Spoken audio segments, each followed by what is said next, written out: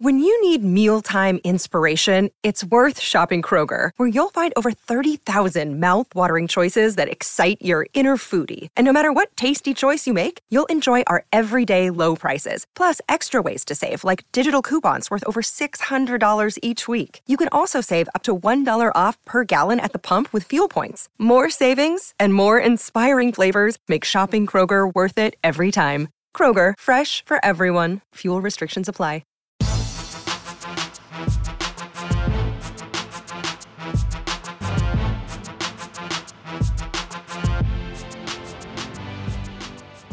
Welcome to the Mini Break, your daily podcast for the biggest storylines, results, and controversies from the tennis world. Today is Tuesday, May 2nd. On today's show, I want to break down everything that ensued in Madrid.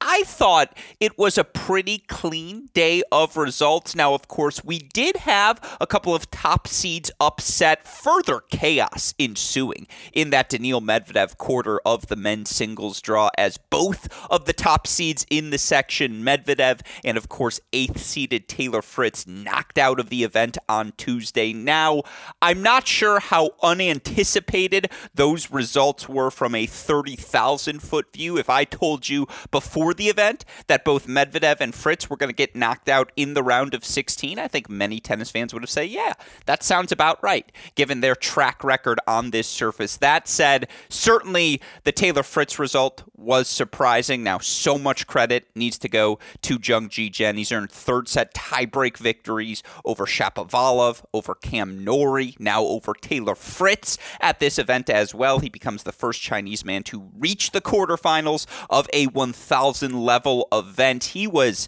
spectacular. Just so steady, I should say, down the home stretch of his match against Fritz. Now, Fritz had match points. Want to talk about those match points. Want to talk about what went wrong for Fritz, as not only did he have match points in the breaker, he was up a set to break in that second set on Jung Ji-Jen. We'll break all of that down, what happened in that match on today's show.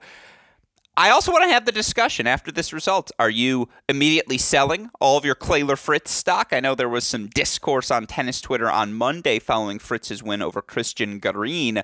Many people were looking maybe Taylor Fritz as a dark horse long shot at the French Open. Now, I never bought that position. I imagine many of you mini break listeners didn't either. Perhaps today's result makes you feel more confident about that assertion. But I don't know why I'm feeling the need to use these $25 words for $1 sentences here in the introduction. The point is, we'll talk Jung Ji-Jen over Fritz. We'll talk Aslan Karatsev, who, dare I say, a vintage Karatsev performance today over Daniil Medvedev. And does that change our perspective of Medvedev on this surface? We can entertain those thoughts as well. Of course, I want to run you through every other round of 16 matches. The men's singles draw was really the feature event on the day in Madrid. You had all 8 round of 16 matches unfolding. Continued success for Carlos Alcaraz. Beatdown of Alex Zverev. How about Karen Khachanov? You can pretty definitively make the case that he has been a top 10 player this season. I know that's something I have harped on this show in particular, I think, for much of the past 2 months, but certainly his victory over Andrei Rublev today, he looked the part of top 10 player, and we can talk about that. We can talk about Coric, Tsitsipas, everything else that happened in the men's singles draw. Of course, he had 2 women's quarterfinals on the day, both 3-set matches. Now, ultimately, we got the anticipated semifinal of Aryna Sabalenka and Maria Sakkari, and credit to Sakkari, there are some statistics of her track record of continued success that need to be shared here on today's show. I also thought she did a really good job dealing with the physicality and just answering every question asked by her of Arina Camilla Begu today. Talk about that match. Talk about the funkiness that was Mayar Sharif versus Aryna Sabalenka. Sabalenka threw in 3 sets. Dare I say, vintage Aryna Sabalenka performance.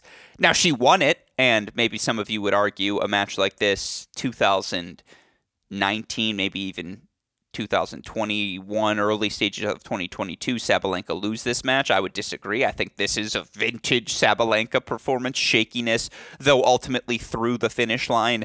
Break down everything that happened on the singles court today in Madrid. That's the agenda here for this show. Of course, the reason we're able to do all of that day in, day out is because of the support we get from all of you listeners. And in case you tennis fans are wondering what's happening elsewhere in the tennis world, 2023 NCAA Division I tournament begins this weekend. We are so excited to be providing so much of the coverage that you will be able to follow of the action over on NCAA.com. I believe we have 20 of the 32 regions locked in to be a part of our Crack Rackets broadcast on NCAA.com. Again, if you're looking for the best of the best in the college tennis world, you're going to see all of them compete throughout the course of this NCAA tournament. We will have coverage starting Friday for all of you. That will continue through Sunday this weekend, and it'll continue throughout the month of May. We'll have coverage, of course, here on our podcast, breaking down all of the results. We'll be previewing everything as well. Preview shows available live on YouTube Tuesday, Wednesday night, 9 p.m. Eastern Time. You can hear them as podcasts the next day over on our Great Shot podcast feed. Once we hit the Sweet 16, it's our favorite bit. We'll have interviews with all of the remaining head coaches prior to the start of that super regional weekend. All of those will be available on the Cracked Interviews podcast feed. So the month of May is always busy here at Cracked Rackets. We have Madrid, Rome, then ultimately French Open coverage for you all planned here on this mini break podcast feed. NCAA tournament coverage over on the Great Shot podcast. Cracked Interviews will be an assortment of things. So yeah, it's going to be a busy month. Buckle your seatbelts. Buy some groceries because, again, you're not going to have time to leave the house. You're going to be locked into the action across levels in the tennis world here in the month of May. In my opinion, pound for pound, the best month on the tennis calendar. With all of that said, that's a look ahead. Of course, a shout out, as always, to our dear friends at Tennis Point for their support of this podcast. For all of the latest equipment at all of the best prices, just go to tennis-point.com today. Use our promo code CR15 to let them know we sent you there. You'll get 15% off all sale items, free 2-day shipping on all orders exceeding $75. Best of all, a free can of Wilson Extra Duty tennis balls. Tennis-Point, symbol, not the spelling, tennis-point.com. The promo code is CR15. All right, let's start with the men's singles action in Madrid because, again, you had all 8 round of 16 battles unfold on Tuesday. Have to start with the Medvedev quarter, and not to give a shout out to myself, but again, to stick with the long-time theme here on the Mini Break podcast feed, a shout-out to myself. You're lucky in this game if you're, Ty Cobb. I want to say shout-out to the Detroit Tigers for what he was one of the highest batting averages of all time in baseball. This is about the extent of a baseball metaphor I can go to, but look, if you're batting 300 on your tweets, if you're batting 350, you're hitting it out of the park. But if you can bat 300 on your predictions, it's much like baseball. You feel pretty good. And looking at the draw at the start of the event, the seeds in that Daniil Medvedev quarter of the draw, you had certainly the top 2 guys in Medvedev and Fritz who had played well, each making multiple quarterfinals at events on clay so far this year, but neither guy with a significant track record of clay court success. You have other seeds like Denis Shapovalov, Cam Norrie, Alex de Minaur, who have had such ups and downs throughout the course of this 2023 season. And I know Kecmanovic made a final in Estoril on the clay, played a really fun match against Casper Ruud in that final earlier this year, but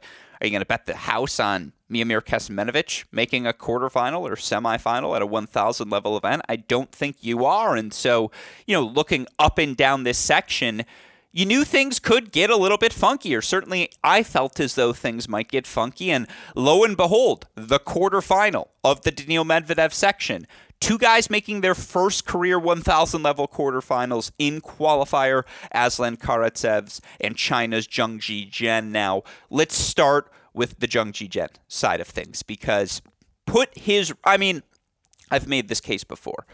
I think we should have more fun with the Tennis Hall of Fame than we do. And, I don't want to impugn the prestige of the Tennis Hall of Fame because I know it is a very prestigious event. I know how much time and care and resources go into ensuring the continued prestige of everything surrounding the Tennis Hall of Fame.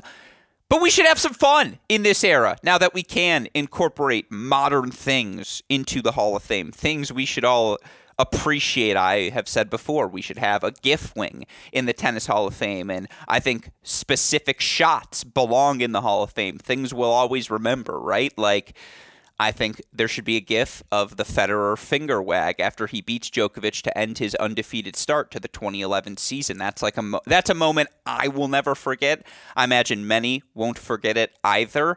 To get more specific, do I think John Isner belongs in the Hall of Fame? Absolutely not. Do I think John Isner's serve as a GIF?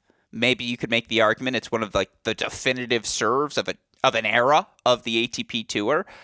I've listened to that conversation. Obviously, if you want to put the Federer forehand, the running Nadal lefty forehand pass, the Djokovic sliding backhand, which he was the first to do. Obviously, there's a lot of tweeners and individual nominees you feel can go into the mix. There's a plethora of women's selections, obviously, that can go into this as well. I don't know if this run belongs in the Hall of Fame from Jung Ji-Jen this week, all that is to say, but for him to beat Rodionov in round number 1 and then 7-6 in the third over Shapovalov, 7-6 in the third over Norrie, now 7-6 in the third over Fritz. By the way, in each of his matches in these last 3 rounds, Shapovalov, Norrie, Fritz, he's played 6 total tiebreakers between 9 total sets. He's 5-1 in those 6 tiebreakers. I'm not saying that this 26-year-old's run belongs in the Hall of Fame. But if he ends up winning the event, like one of the Cinderella stories we will see in any season at a 1,000 level event like this. And, again, for the 26-year-old to be the first ATP player from China to first reach the round of 16 at a 1,000 level event, now first to reach the quarterfinals at a 1,000 level event. He was the first to become a top 100 player in the ATP rankings from China. What a year it's been for Jung Ji-Jen. And with this result, the 26-year-old, I mean, I don't want to say life-changing because he was inside the top 100 and he was going to have the opportunity to make main draw money playing first rounds of slams. And, again, $60,000 paycheck. You get 4 of them throughout the year. I know he travels a lot, given his profession, but that's probably going to make a sufficient living for Jung Ji-Jen. That said, he goes from, again, hovering around the top 100. He's now up to number 66 in the live rankings. And this is a significant cache of points that just guarantees main draws at Wimbledon, guarantees main draw of the U.S. Open. And again, for Jung Ji-Jen, first top 10 victory of his career. He looked the part in all 3 of these matches he's played. Just, first of all, and I've had the chance to see Jung Ji-Jen play in person. I happened to see him in Phoenix where he beat Rinky Hijikata, then got knocked out straight sets by Sasha Bublik.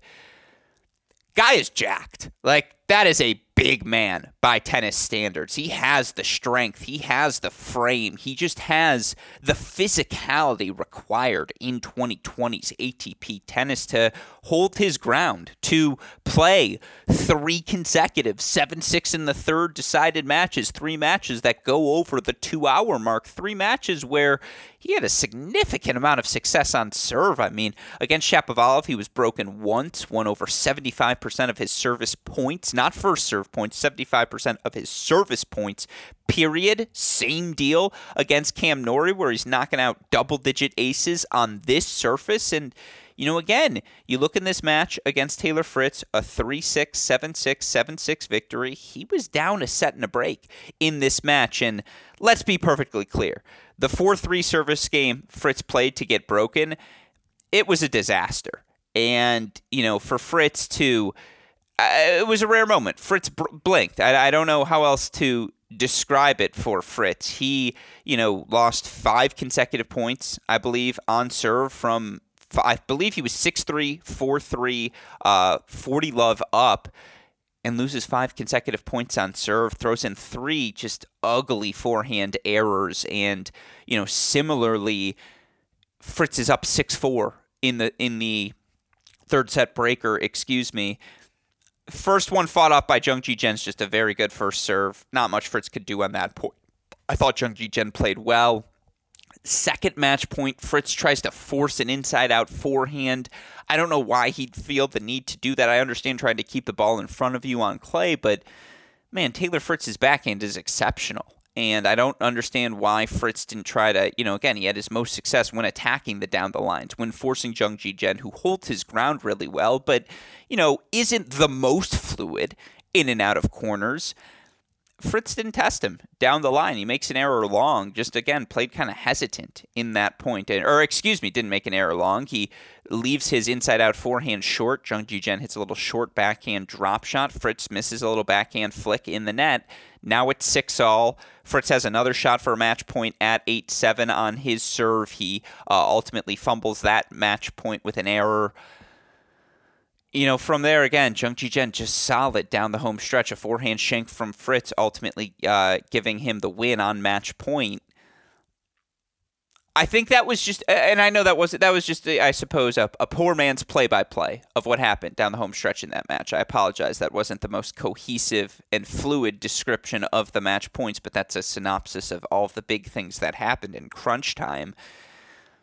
I think those errors are indicative of a Taylor Fritz who's still searching to find what works best for him on this surface. I think the heaviness of his ball, we talked about this with DK yesterday, the weight of his shot, there's certainly the angles he's able to create. He can open up such big lanes to attack with his slice serve out wide on the deuce, his kick serve out wide on the ad. It's just the +1 game is so easy for him on this surface. And again, if he gets his hands on the ball, just the depth he's able to generate, it makes opponents uncomfortable, the majority of opponents at least, on this surface. And yet again, you can tell he's still hesitant moving, particularly out of his corners. He's definitely a guy who slides out of his shots, does not slide into them.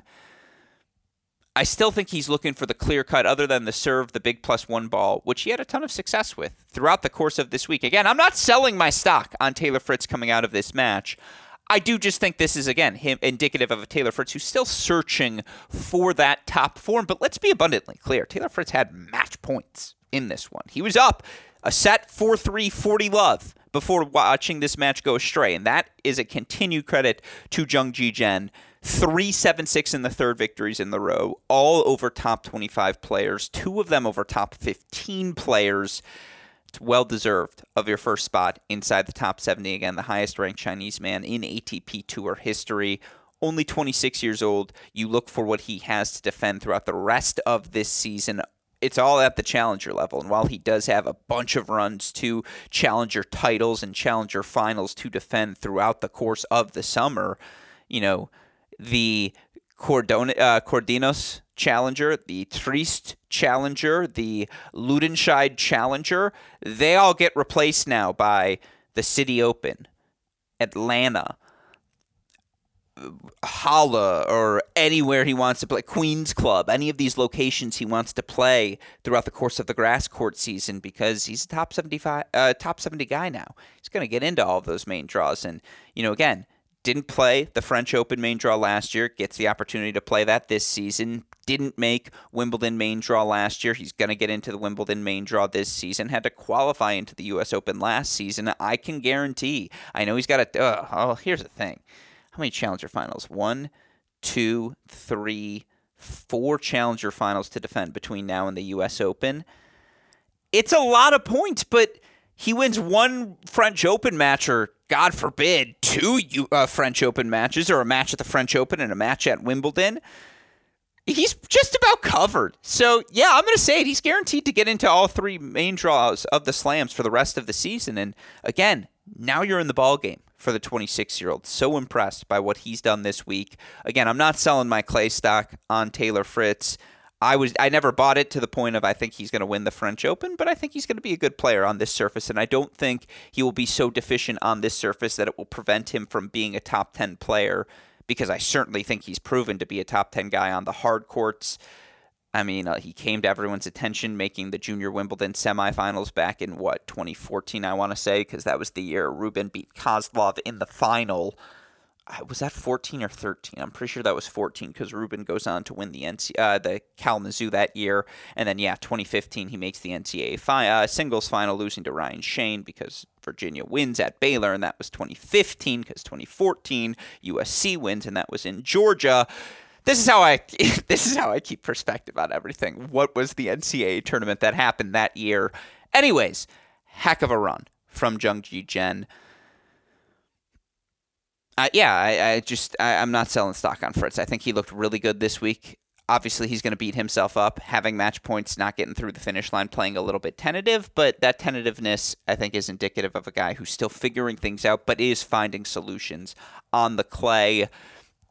As for the Karatsev-Medvedev side of this quarter, look, you just can't give Aslan Karatsev time when he's locked in like this. And, again, I've seen Aslan Karatsev hit over 100 unforced errors in the course of a 3 out of 5 set match at a slam. I think that was U.S. Open. I think he did it multiple times at the U.S. Open. It was either last year or 2 years ago. Still managed to win one of the matches where he had 100-plus unforced errors. But, look, Karatsev has legitimate weaponry. That's always been the case. A guy who's made a slam semifinal, who's been ranked as high as number 14 in the world. We know that about Aslan Karatsev. And credit to the soon-to-be 30-year-old who comes through qualifying, beats a guy in Jan-Lennard Struff in qualifying, who's still alive in this event.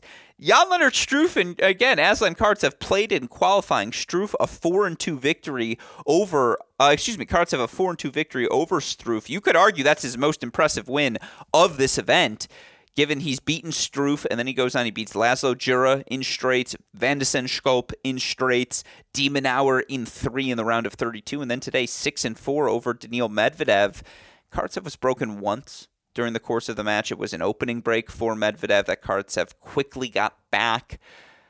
Medvedev just gave him too much time. And all week long, Karatsev has just shown the requisite patience required to eventually get the short ball he needs. And just, God, are his ground strokes so beautiful. They're so measured. He gets outside the ball so perfectly. And just his follow-through, his technique. I mean, the forehand's a little bit big, but on this surface, when he has a little bit more time to really amp up his racket speed on the forehand, you can understand why the ball whips through these clay courts with such significant action on them.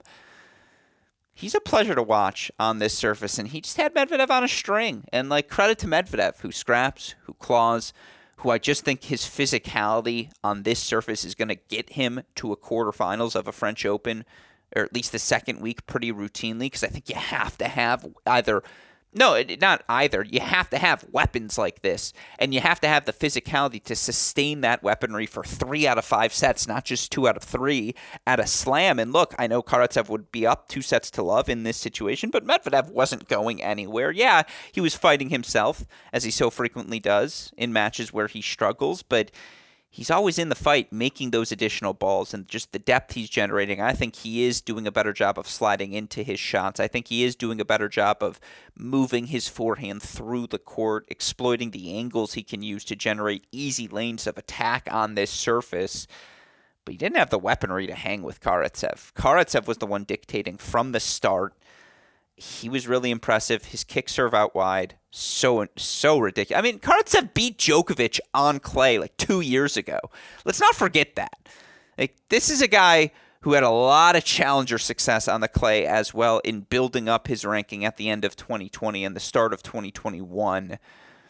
It's surprising given the fact that he started the week ranked outside the top 120. It's surprising given how much he struggled over the last 52 weeks. But guess what? 29-year-old Aslan Karatsev, back up to number 90 in the world rankings. Huge result for him. Going to get you into the French Open main draw. And again, in a week where he's beaten Demonauer, Medvedev, Van de Sande-Schulp, Laszlo Jura, and a guy who has been one of the 15 best players on clay here in 2023 in Jan-Lennard Struff. That result is undeniable given the fact that Struff is into another quarterfinal here on clay this week in Madrid. And I mean, God, for Jan-Lennard Struff, who's now up to number 41 in the live rankings. He was outside the top 100 a month ago, 6 weeks ago. Struff, 33 years old, back up to number 41. We're not talking, I mean, we are giving Jan-Lennard Struff a lot of praise in tennis speaking circles, but again, this is the sort of story that like just gets swept under the rug. What a run for Jan-Lennard Struff, who, again, gets a pretty comfortable win today. 3 sets. Okay, not pretty comfortable. 3 sets over Pedro Cachin, 7-6, 6-7, 6-3. But, you look for Struff, who was broken twice throughout the course of the match. 8 aces, won 86% of his first serve points. Struff's been remarkable. He's up to number 41 in the live rankings. That's ridiculous. And you look for Jan-Lennard Struff, again, what he's done throughout the course of this clay court season, qualifies in Monte Carlo, quarterfinals there, qualifies here in Madrid as a lucky loser, now quarterfinals here. There have been 2 Masters events on the clay this season. He's made the quarterfinals of both. Who can you say that about? Rublev didn't do that. I got to go look at the Monte Carlo quarterfinals draw. Let's go look at it now. Monte Carlo, I don't have it in front of me, but I know Alcaraz didn't play Monte Carlo in 2023. So you look at the Monte Carlo quarterfinals. Who are the players who have made multiple quarterfinals this year? Musetti, no. Sinner, no. Medvedev, no. Rune, no. Rublev, no. Struff, yes. Fritz, no. Tsitsipas, yes. So Struff and Tsitsipas. That's your answer. Struff and Tsitsipas, the only 2 guys to make the quarterfinals of our 2 1,000 level events. If he does it in Rome, again, I'm not saying we got to put that run in the Hall of Fame, but when we do our year-end awards, there should be an award for what Jan-Lennard Struff has done over the course of these 6 weeks because, he did what Aslan Karatsev did outside the top 100 to inside the top 50, but in an even shorter time span. What a ridiculous run for the 33-year-old German. So impressive. Shout out Jan-Lennard Struff. Again, 3-set win over Cachin today. He's now going to face Tsitsipas. Tsitsipas a straight set winner over Zapata Morales. We got into this conversation with David Kane yesterday, so I'm not going to repeat myself here today, but it's really not that hard to make the case that Stefanos Tsitsipas is one of the 5 best players in the world on clay, and he continues to look the part, at least so far, throughout the course of this clay court season. I mean, he's lost to Fritz. He lost to Alcaraz, and now he's into the quarterfinals here in Madrid. That's your bottom half of the draw. To quickly go through the top half, I mean, shout out to Borna Coric. God, did he need this run. It was a really slow start to Coric's 2023 season. You look for him overall coming into the event. He was 7-8 on the year. Now he gets wins over Gaston, Hurkacz, Davidovich Fokina. Into his 3rd quarterfinal of the season, but first since Dubai at the end of February, and coming into Madrid, he lost 5 consecutive matches, and yes, one of them was to Medvedev, but the other 4 were Molchan, Eubanks, Nicolas Yari, and Laszlo Djura. Again, context being key, what Eubanks did in Miami, so impressive. Nicolas Yari on clay, whatever. Laszlo Djura on clay, 3 sets, whatever. But 5 straight losses for the Cincinnati champion, particularly given how many points he'll have to defend coming up later this summer. And right now is really the free period on his time span to build up his ranking, try to make a top 10 push. This is his first significant result of the season. Again, needed this run. He gets it. Now he has a really good shot to make the semifinals as he's going to take on another lucky loser. When's the last time we had 2 lucky losers in the quarterfinals of a 1,000 level event? Whoever listens to this podcast and tweets that at me first, I promise you're going to get a retweet from me. That's a really impressive one for Altmaier, who has a very fun one-handed backhand, takes his rips, gets a good win over Munar. But again, that's a really winnable match and a really big opportunity for Borna Coric, who right now is sitting at 17 in the rankings. Win gets him up to 16. I mean, why can't he make a top 10 push? Right now, between Borna Coric and number 10 Felix Auger-Aliassime, about 1,200 points separating them. But again, Coric really doesn't have much to defend till Cincinnati, so there's definitely 1,200 points available for him to be grabbed. It's an interesting little subplot, I suppose, to monitor. What does Borna Coric do with the rest of this free time period on his ranking resume before, again, he's got those 1,000 points to defend in Cincinnati. Of course, your most interesting quarterfinal by far is in the top quarter of the draw. 2 guys who are unequivocally top 10 players this year. And look, I'm just going to do the Alcaraz thing quickly. I know that's probably where I should be leading the podcast. Casual tennis fans, that's the most important story. Carlos Alcaraz, looking like the best player in the world. I'm going to say that again, and I know we did this debate with Gil Gross last week, and that's not a revelation nor meant to be a slight to Novak Djokovic. It's not that Novak Djokovic isn't world number one good. It's that Carlos Alcaraz is also world number one good. It's that Carlos Alcaraz's best can be argued to be as good as anyone else's now. And that's why we need to see Alcaraz Djokovic more than anything else, and particularly a Djokovic at his best, because we all saw in Australia, Djokovic at his best was the best player in the world, and we didn't have Alcaraz there in January. And yes, I know the Nadal injury is hovering over all of this as well, but we've seen Novak Djokovic be the best player in the world this year. We've also seen Carlos Alcaraz be the best player in the world this year. And we just need to see those two players play head-to-head. It's a simple fact. Alcaraz dominated Alex Zverev today, 1-2. Alcaraz, the third best win percentage on clay courts of all active players on tour. He trails just Djokovic and obviously number one Nadal.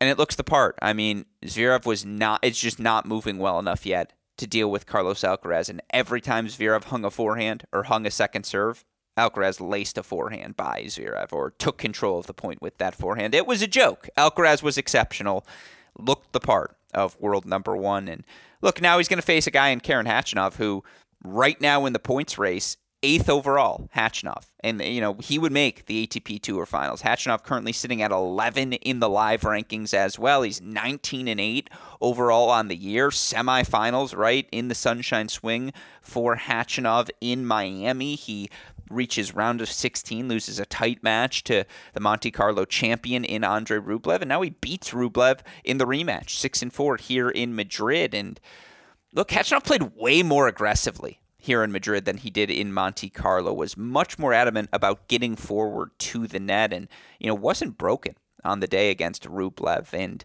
I thought he did a much better job of, again, whether it was taking his backhand down the line and not being afraid to challenge the Rublev forehand on the run.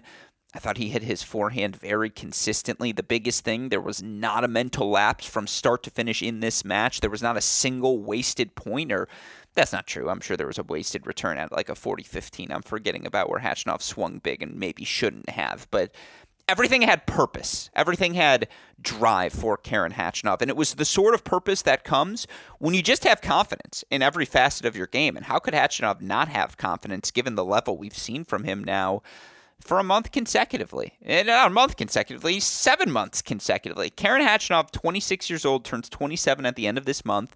He's in the prime of his career.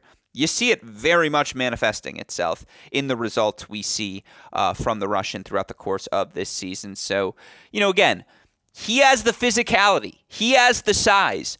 Honestly, he has the backhand to at least make that Alcaraz match interesting. He has the weapons to assert himself on his front foot. I've said it already. You look at the top 25 clubs. Karen Khachanov, one of 4 players right now to rank top 15 in both hold and break percentage this season. Mathematically, eye test, physicality, he has some weapons, some things he can do to make Alcaraz uncomfortable.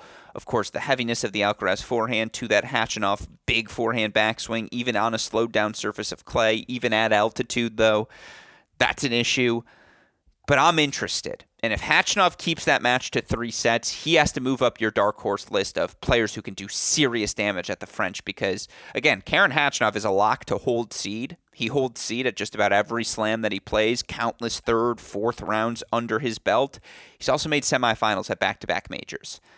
You can't sell stock on Karen. Like, again, it's staring right in front of us. He is what everyone wants Taylor Fritz to be. And this win against Rublev, I suppose, is a reminder of that. Of course, for what it's worth, not a shock at all. Carlos Alcaraz, 47.1% favored right now, according to Tennis Abstract, to win the event. Tsitsipas, 34.9%. I don't know how that number is not higher, just given the draw he has remaining. But, yeah, Alcaraz, Tsitsipas, collision course. I made this case yesterday. If you're Tsitsipas, you love that fact because after the beatdown that happened in Barcelona, you need to try. The only way you're going to figure out how to beat Carlos Alcaraz is to get another look at him. And the only time you're going to get another look at him is potentially in the finals here in Madrid. And I think that's the match tennis fans should be rooting for because I think that would be a significant data point for all of us heading into the French Open. As for the women's side of things in Madrid, I'm going to go through this a little bit quicker here because, again, only 2 matches on the day.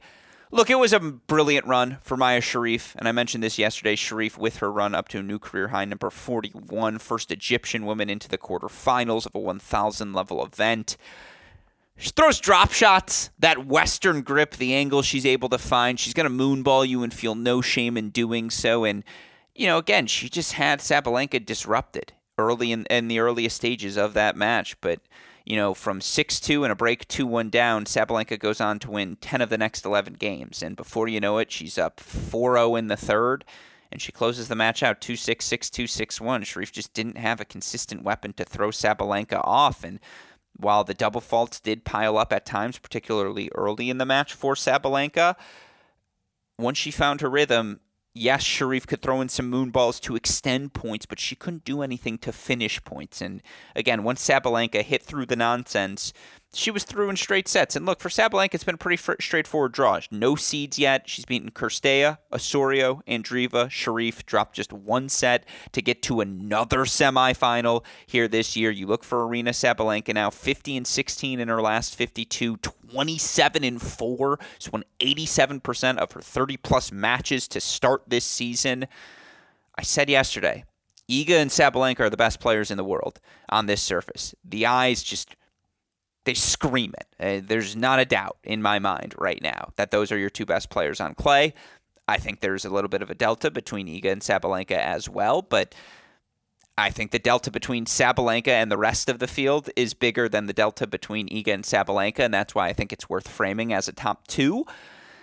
And Sabalenka gets through Sherif, and she's through another semifinal, where now she's got a significant test in a Maria Sakkari, who grinds her way to a 3-set victory over Irina Camilla Begu. I loved Begu's game plan. She was just shameless in throwing up, again, high and heavy balls and just down the line neutrality and just forcing Sakkari to have to force the issue. But man, credit to Maria Sakkari. She's just so confident in her first serve, first inside-out forehand combination. She wins 79% of her first serve points today.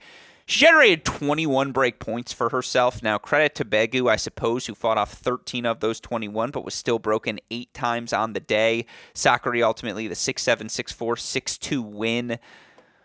Again, I just thought... Sakkari this is what I always say, is the underlying physicality. I wish Sakkari would rely on it more, because when she, as she did in the first set, was willing to play Begu's game, was willing to grind with Begu, it actually ground Begu down. It was just a little bit harder for Begu to dig those balls out of the corner and to get the requisite depth that she was getting early in the match, because given the physicality of Sakkari, she's just able to sustain her aggression from start to finish in the match, and ultimately that aggression broke down the game of Begu. And I saw a really great stat from Opta Ace today about the continued success of Maria Sakkari. She has the second most semifinals, I believe, of any WTA player since 2021. You look at that list of players, and again, a credit to Opta Ace, which offer, in my opinion, the best stats in tennis, and it's just it's at OPTAACE on Twitter, at Optace. Maria Sakkari is the second player with 20-plus WTA semifinals reached in the last 3 seasons, meaning since the start of 2021, after Iga Swiatek. That's remarkably impressive. And it speaks to the fact that Sakkari has made multiple year-end finals, that she's been really good for a really long time. And I'm going to do some research either this month or in June when we have a little bit more time, but I've been making a list of stats I want to look up, and I just want to know how many players qualified for WTA Tour finals in 3 consecutive seasons. Because I think if you do it in 3, I think if you have a 3-year run when you're a top 10 player, that's pretty significant. Again, if you have a 5, anything more than 5, and you're in the Hall of Fame, in my opinion. If you're a top 10 player, top 8 player for 5 consecutive seasons, you did something at the Slams. You did something at the 1000s. It's not a guaranteed Hall of Fame, but now you're at least in the conversation. But 3 straight years at the WTA Finals would be the Hall of really freaking good. And I just think Maria Sakkari is not a Hall of Famer yet, but she is in the Hall of really freaking good. And yes, I know only the 1 title. And yes, I know a lot of people are going to hold that against her. But man, Maria Sakkari's not going to need a second job. And that is my framework, as always, for success, is that she's going to have to be a pro athlete in her life, and then everything else is gravy. She's been really good for a really long time and makes a lot of big semifinals in her career. And I know, again, struggles in the big matches, and for some, that's the deal breaker. Not for us here at the Mini Break. We appreciate the continued excellence, dare I say, of Maria Sakkari. Again, it's not Hall of Fame quality, but yeah, you look for Maria Sakkari, just the results for Sakkari over the course of her past 3 seasons. Because, again, I want to be specific here. I believe no tour finals in 2020. 2021, she makes Guadalajara. 2022, she makes Fort Worth. 2023, she makes it this year. That would be 3 straight seasons. I mean, come on now. 3 straight years of top 8. And for right now, you look, Maria Sakkari with her victory, she's up to number 9. She's 48 points behind Coco Gauff, and it's still very, very early. I mean, for what it's worth, there's 1,000 points separating Sakkari at 9th and Pegula at 3rd. I feel pretty confident saying Sabalenka, Rybakina, and Swiatek are going to occupy 3 of those spots. I also feel pretty confident saying Pegula, who just quietly into another quarterfinal here at Madrid, she's going to be the 4th. But, man, those race for the other 4 spots, it's going to be fascinating because Bencic is off to a hot start. She's in 5th right now. Krejcikova, 6. Kvitova with that Miami title, 7. Gauff, makes sense, 8. Sakkari, 9. Yeah, I mean, I think the first 4 sound right. I think Krejcikova's probably been, although a little streaky of late, the 5th best. There's certainly belongs in that 5th spot. But those last 3... they're up for grabs, and with so many, I think the race for the WTA Tour Finals is really, really fun because what's the difference right now between 8th place Coco Gauff and 16th place Donna Vekic, right? I mean, it's obviously going to be really small point margins right now, but I'm talking about from the level we've seen on court. I think there are a lot of really good players hovering in that 6 to 36 range in the WTA rankings, and so again, Sakkari continuing to assert her spot up those rankings. Semifinalist at Indian Wells, now a semifinalist here in Madrid. Was on a 3-match skid coming into Madrid. Snaps that, obviously, and let's be clear, those last 3 losses, Sabalenka, Andreescu, and Pliskova, no shame in any of those, but certainly good for her to get 4 wins here under her belt and now gets the big test against Sabalenka once again in the semifinals for what it's worth, because I'm sure some of you are curious. That career head-to-head between Sabalenka and Sakkari, 5-3 advantage to Sabalenka, though for what it's worth, Sakkari has won 2 out of the last 3. That's where things stand right now on the women's side in Madrid. Of course, for what it's worth, Iga Swiatek still the favorite, 54.9%, despite the fact that Sakkari, Sabalenka are each a round ahead of her. Of course, tomorrow, Swiatek going to take Petra Martic.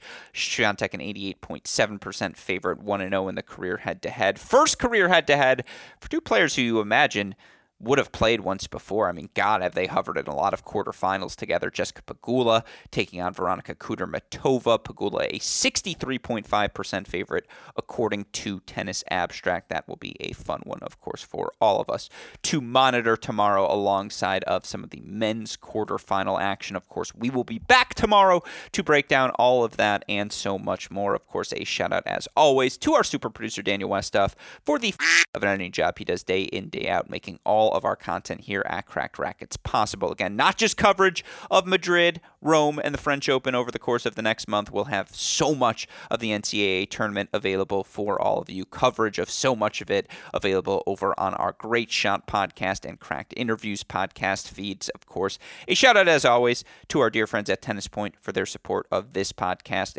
Remember, you can find all of the latest equipment at the greatest prices by going to tennis-point.com today. Make sure you use our promo code CR15 to let them know that we sent you there. With all of that said, for our fantastic super producer Daniel Westoff, our friends at Tennis Point, from all of us here at both Cracked Racquets and the Tennis Channel Podcast Network, I'm your host, Alex Gruskin. You know what we say. That's the break. And we'll talk to you all tomorrow. Thanks, everyone.